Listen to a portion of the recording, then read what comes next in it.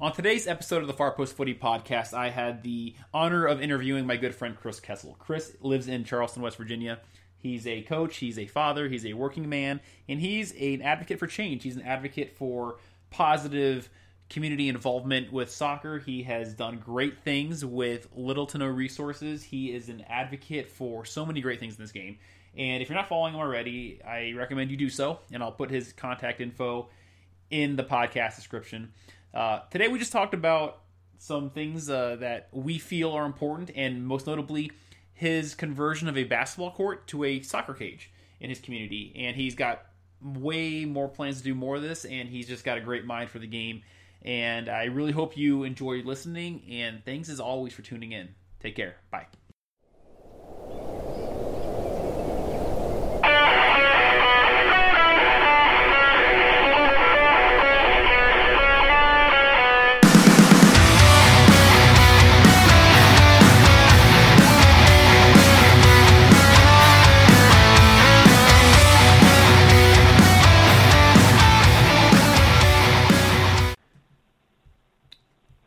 All right, welcome to the Far Post Footy Podcast. My name is John Townsend, and today I have the honor of interviewing a good friend of mine, somebody who has been with me in the trenches, whether it's with previous organizations and movements, promoting my work and articles, and actually really spreading some really good vibes throughout the soccer community in this country. My friend Chris Kessell. Chris, how are you doing today? I'm doing great today. Thanks for having me on, John. Absolutely. So the reason I'm having you on is you are really active with promoting the idea of open access and better community involvement in American soccer. And you're really, really intriguing to me as a person and as a friend because you are serving and existing in an area, in a community in West Virginia that I would consider underserved from a variety of different reasons. And a lot of this comes from we talk about soccer in this country, we talk about suburbia.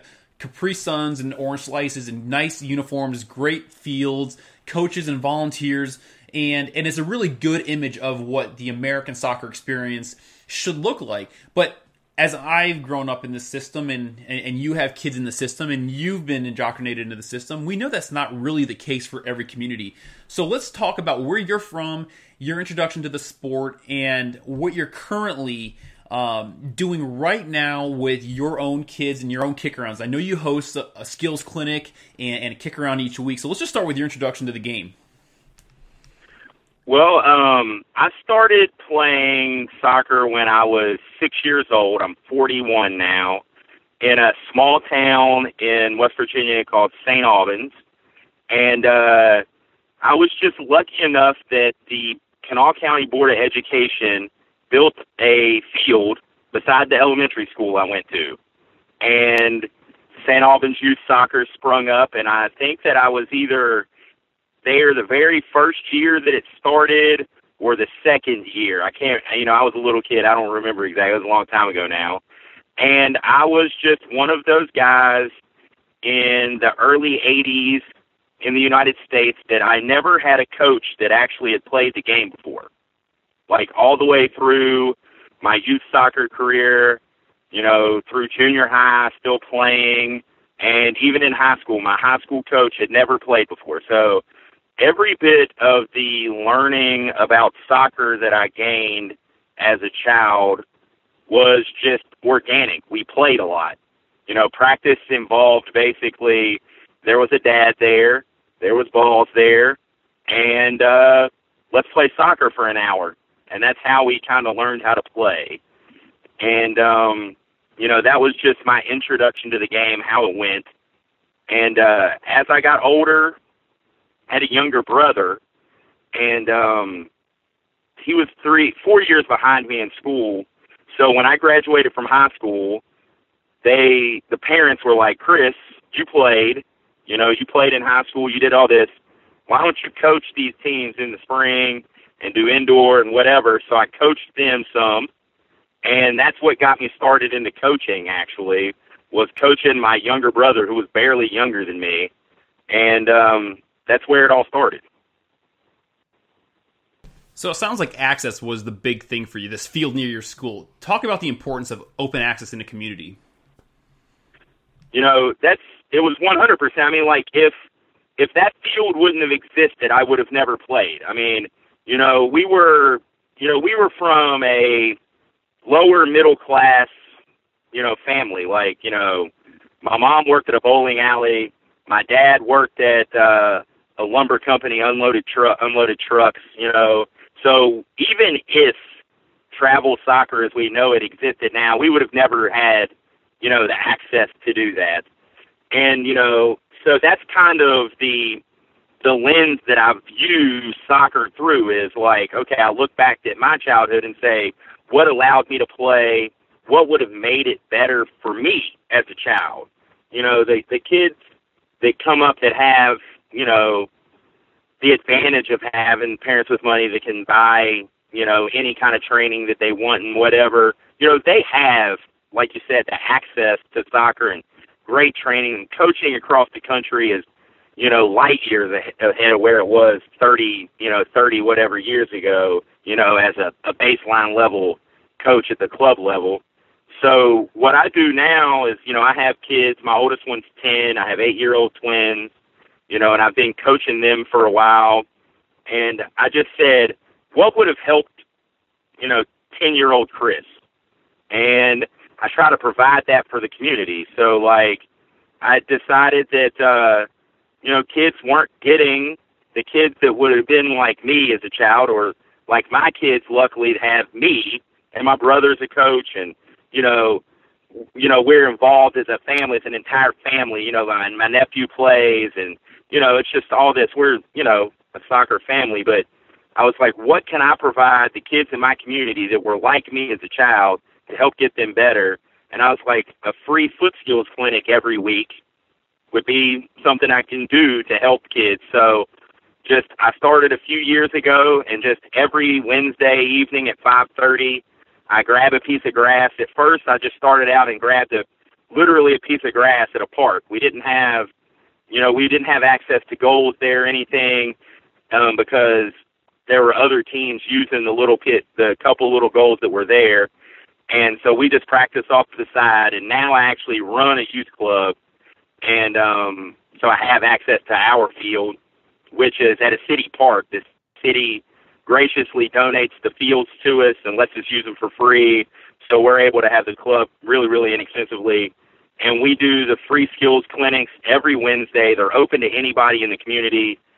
So we have, like, we just had one last night, and we had everything from 5-year-olds to high school kids. We had about 40 kids there, and about 4 or 5 other coaches donate their time. And we really just get after it and try to help the kids every Wednesday all year. So this idea of free, that's really weird to talk about when we talk about the soccer community. And how do you, as a coach, as a parent, as an ambassador for the game, actually sell the idea of free? Because I've always said free can be expensive. It can be time consuming. It could be, energy consuming, and it could be really, people think it's a ruse, really. And I really think that, you have always struck me as a guy who is not in it for anything but the betterment of the kids and the betterment of the game. So this idea of free, how important is that is to you as a coach and as a parent? Well, you touched on something right there that was like actually the hardest thing to overcome to build it. Was when I first started doing it, I only had about between 5 to 10 kids that were showing up, and 3 of them were mine. Because parents were consistently going, well, how much does it cost? So it doesn't cost anything. Well, how are you going to make money off this? Well, I'm not trying to make money off this. Well, what's the catch? Soccer isn't free, is basically what they always said. The training from the other coaches costs X amount of dollars an hour, 25, 75, whatever. And I was like, well, look, I'm not really in for that. I have a job. I'm just trying to help these kids out, and it just took a really long time to overcome that, that hurdle.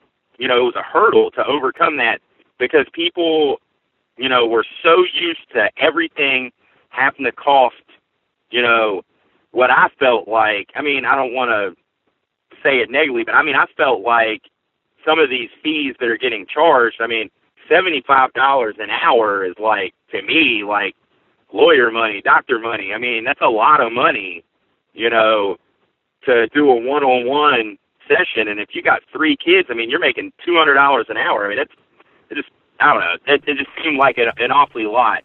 And I just wanted to make sure that any parent that had a child that was interested in getting better was going to be able to do it, you know.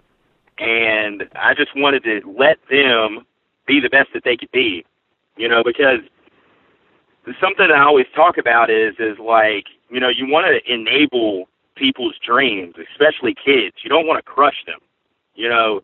And if I'm out here telling people that, you know, I'm sorry, son, or I'm sorry, you know, young lady, you're not going to be able to be the best soccer player you can be because you don't have the money. I mean, I just felt like I needed to be the person that was going to enable everybody that I could help to be the best player they could be, that they wanted to be. You know, so that's why it was very important for me to do it for free. Right, and I think this is like more of a human thing than a sporting thing, but denying opportunity and denying, you know, access is a really big problem in our country across the spectrum. But I think when it comes down to soccer, and it comes down to, you touched on a couple things, the community involvement, your brother's involved, your friends are involved. It takes a village to really raise and create a culture that fosters this idea that the game is free, the game is fun, the game is accessible. And I think so much of what we encounter as coaches and as writers and as voices in the game, it's about excluding, it's about putting up walls and keeping people out. And the only people who we're letting in, they pass our eye test.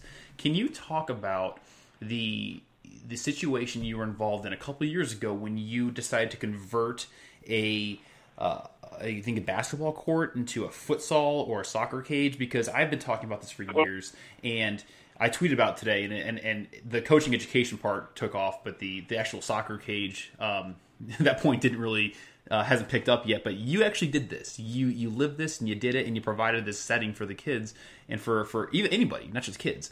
Talk about that project and what that undertaking was like, and how it's affected the community in a positive way.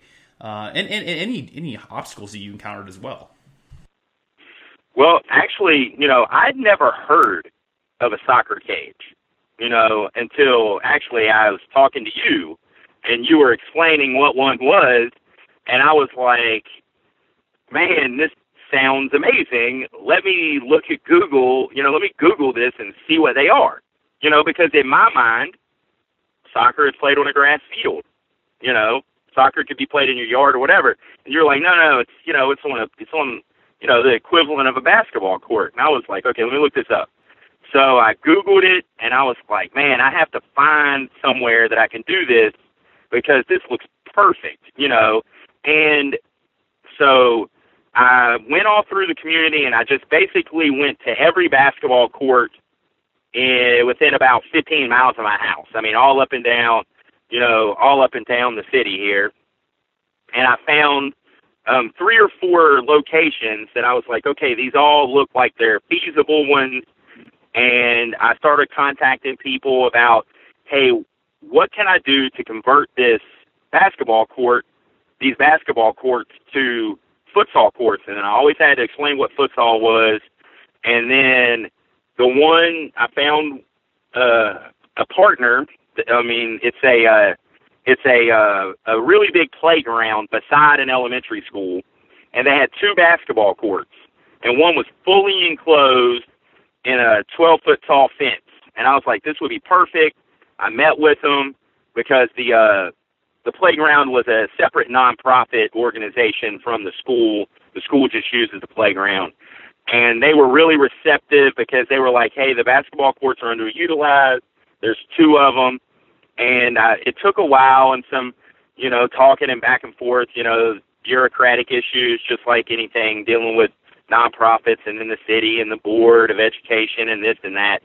And as soon as they gave me the go-ahead, I went out and raised some money and found some volunteers from the neighborhood, and we converted it. and we've played every Friday ever since. You know, when it, you know, we just felt like, you know, not just me. I mean, it was the other people involved with that play every week. We call it Futsal Friday, and as soon as it gets warm out, we play outside, and we play until it gets too cold.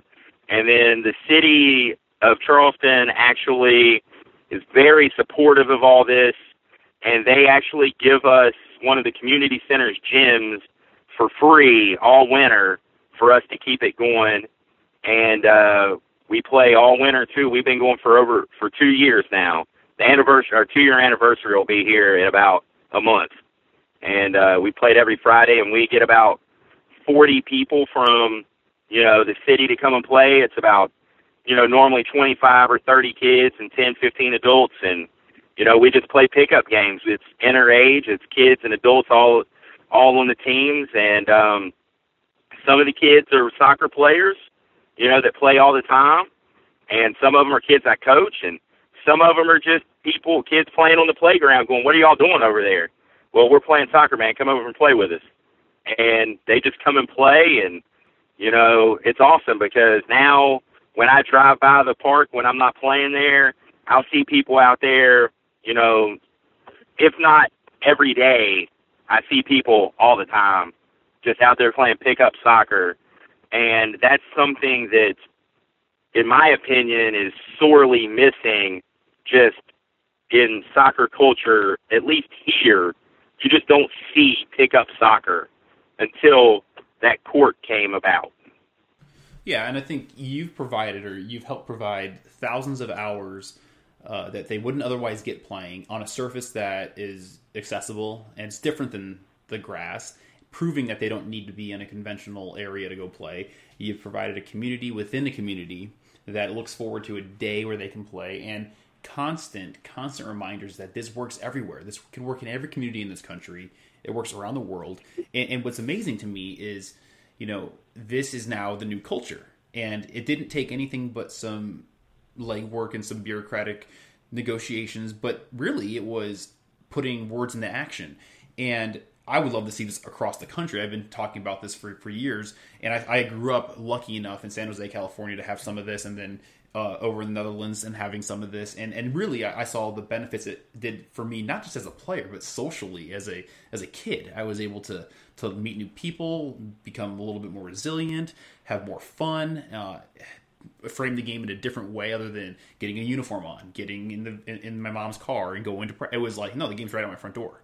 And I think that, you know, your kids and the kids in your community are going to benefit from this greatly. So can you talk to us about how this has motivated you, this action of actually creating a futsal court has motivated you to take this court and what it represents and be a voice for the American game in other communities? Do you think this is something that people can replicate? Do you think this is something that you're going to continue to replicate maybe within your community or maybe the 30-mile radius?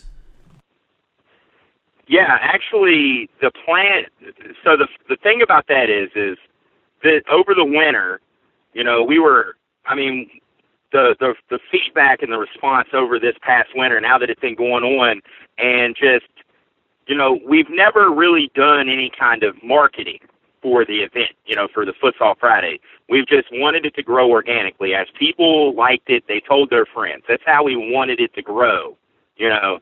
And this winter, when we were inside, I mean, some days, you know, like I said, we were 40, 50 people, and it's grown to the point where we have some of the local college players coming and playing with us, and we're lucky to have one of the best Division II programs in the country, the University of Charleston here. So, like, some of the players that come in have played, you know, in some of the best academies in the world. I mean, I'm talking, you know, the Manchester Uniteds and the Sunderlands, and they're in there playing, and they're showing a style of how that they can play and the level that the kids are like, this is amazing, you know, and that's really helped jump-start it from there.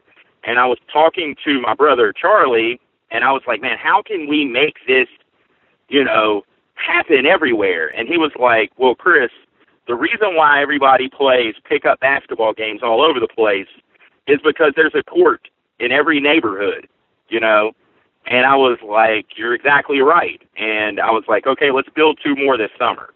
And so we've already been having the discussions, and we're going to build 2 more in 2 different neighborhoods, and one actually right near where me and Charlie grew up. I mean, because we still love where we grew up, even though we don't live there anymore. And another one in another neighborhood in the opposite direction of where we are.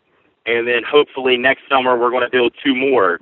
Our goal is to kind of build 2 courts, or to convert 2 courts every summer going forward. Because a lot of people look at these projects and they go, man, I don't have, X amount of money.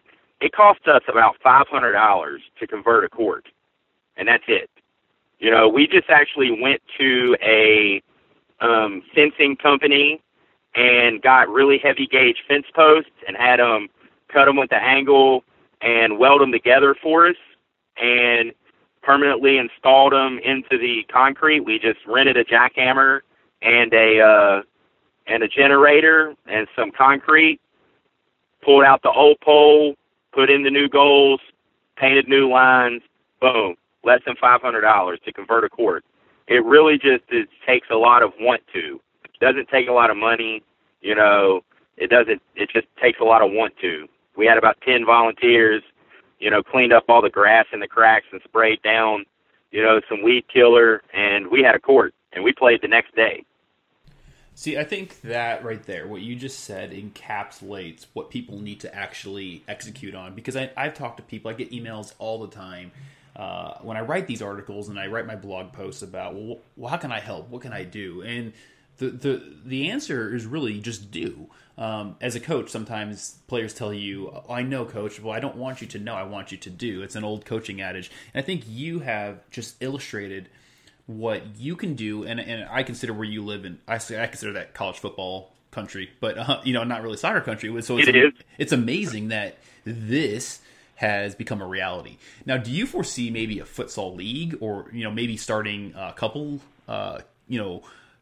events that could be maybe perennial things where you can promote your message and also maybe get more teams to kind of affiliate? Or is this more purely lodged in the free play, free access type of thing? Because I say league, and I don't really mean having clubs control these courts. They're supposed to be, in my mind, right, city courts, open to everybody. No one gets to put their name on it. It's for the people. Do you see this growing in that direction? And if it does, would you see that as a net positive or net negative? Well, in my mind, I just want them to be the open access. But what I would like to see, best case scenario to me is other caring adults replicate the Futsal Friday model that we use, which is get together some adults, bring your kids, have those kids invite more kids. And I think that one of the things that's missing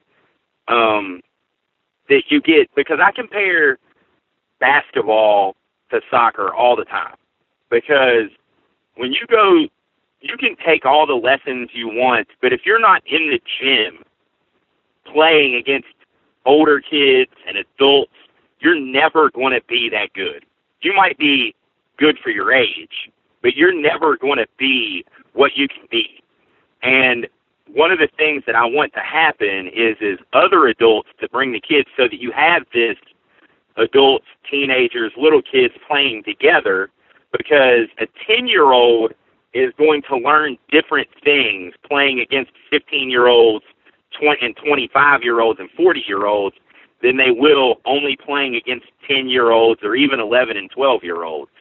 And, so I want this culture of pickup games to really grow, So if there are leagues and all that stuff, I think that'll be a great byproduct of, just the popularity of the sport growing and the popularity of, this one narrow aspect, the futsal aspect of the sport growing. But, I mean, in my mind, just the growth of the pickup and the stuff that comes with it, the showboating, the being creative, the talking trash, dealing with people talking trash, people trying to make you look bad, you trying to make people look bad. I mean, that's what I want to see. I mean, I already see it. I mean, some of the kids out here, I mean, 10-year-old, 12-year-old kids, and you're 40, they try to give you the work. I mean, it's that simple, you know. And that's what I want to see happen. And, I mean, and we prod it on. Like, you know, if I elastico a 10-year-old and nutmeg him, I don't let him forget about it the rest of the evening, you know. And that's what I want. And they try to do it back to me. And I think that really is what I want to see out of it, is this, you know, creative, competitive, you know, thing. You know, I don't really know what I want to call that thing, but it's this creative, competitive thing that will just blossom into a bunch of great players. No, it's the game. I mean, I grew up and it's the same thing you're describing. I was just lucky enough, and I was the only kid that spoke English and didn't speak fluent Spanish. And I learned to speak Spanish through that experience. I had to. But one of the things that I think you're describing is competition. And we're talking about competition organically. Sometimes we view soccer competition as league standings and stats and all that stuff. But I've never seen kids so competitive, or players so competitive of all ages, even 70-year-old guys out there kicking it with us, who, when you say next goal wins or, you know, whatever, that's when people start to elevate their mentality. And even if they're not skilled, they elevate their game. And I've never seen a pickup situation where, you know, kids are dejected afterwards. I mean, they might be embarrassed, but they don't go home and be like, well, the league standings say this. Every game, every new experience is a fresh experience. And I think that is so unique and so necessary for American soccer to ever take the next step. And it starts really from the grassroots level, which is, you know, creating places where these people can go play. And, you know, I think you have demonstrated really eloquently how this can be done so easily. And I think the barrier, and I'll ask you what you think the barriers are, but I think the barriers are people they don't know what they don't know, so they don't know where to start. So could you give, as we finish up here, could you give us some advice on how you would instruct people or encourage people to maybe start one of these on their own? You know, I think that one of the key aspects is just to be cognizant of what exists in your neighborhood and in your city and what is underutilized, you know, because there's probably an underutilized tennis court or an underutilized basketball court that the city would be happy to have used, you know, and that's where you need to start, is working with your, you know, your local government and saying, hey, I have this idea. We want to do this. You know, it's a group of us. It's not going to cost you anything. We're going to raise the money. We're going to pay for it. We're going to do all the work, and we're going to use it every week, you know, and they like that. What politician doesn't like, you know, the opportunity, if they help you make this happen, of the photo op? I mean, it's that simple. Or, you know, just finding underutilized space. I mean, it's going to take a lot of money to build a new place. But if you can easily convert an underutilized court that already exists, it's going to happen really quickly. Everybody's going to be happy. And like I said, we did it for less than $500.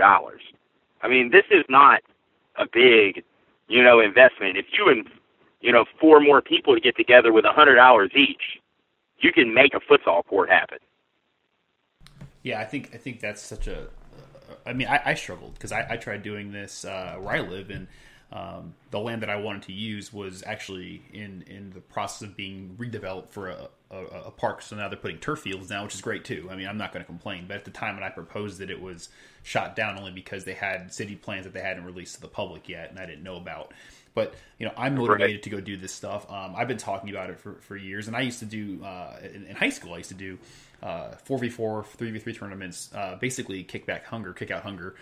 You know, the donation was, you know, money to pay the refs, money to buy trophies for the winners, and it was a food donation. So it was like $50 to do the tournament, and you had to donate 50 non-perishable food items or whatever, and they had to just take it to the local food pantry after the tournament, and that was awesome. But the problem is people want to put a name on that, and they want the club to be associated with that. And sometimes I just think the community needs to step forward and really involve themselves. And I think having these courts in any community could open the door for charitable work or outreach work. But more importantly than all of this is just creating a place for people to go enjoy and celebrate the game that we all love. Chris, what can people do if they want to get a hold of you? Where can they find your work or your articles or you on Twitter? Give us your handle and let us know where people can find you. My Twitter is the Chris Kessell. It's TheChriskessell. You can actually search for me on Facebook, Chris Kessell. You know, I'm really easy to find, and I'll gladly talk about this with anybody and help guide them through the process. I mean, I would love to see thousands of these courts pop up in every neighborhood all across the country. I mean, if I can foresee locations for 6 to 10 of these in a community the size of Charleston, West Virginia, I can only imagine that there are locations for literally thousands of these all across the country, and I would love to see it happen. Now, are you involved at all in any athletic clubs or something that people can maybe look into and maybe visit that website at all?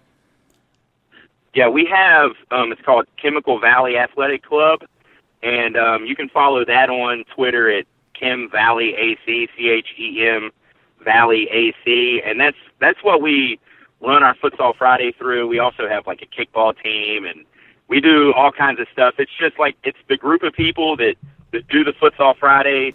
We just wanted to give ourselves a name, and so that we could continue to do things and have fun together. And, you know, that's kind of what we are, is Chemical Valley AC, and we would love to have you give us a follow. Then you can, you know, we can get our Twitter count up and get any kind of information you need from there as well. Awesome. Well, I'll be sure to link all that stuff in this podcast description. But Chris, thank you so much for joining me today. Let's continue to do these talks. I think that what you're doing is wonderful. I think it's important people to understand what you're doing and to really see someone who tweets and who talks about the game on a digital platform put stuff into action. And I think that I implore people listening to, you know, definitely continue the discussions online, but take some action in your own community. Look at your own community. How can you affect positive change? And go do it. As you've illustrated, it's not difficult. It just takes the effort, that initial hurdle. Just get over that. And I mean, the worst people are going to say to you is no, which they've been telling us no with the sport for years. So I think the time is now to really help encourage others to do the same. So Chris, thank you so much for joining me today, and people, thank you so much for listening. All right, thank you.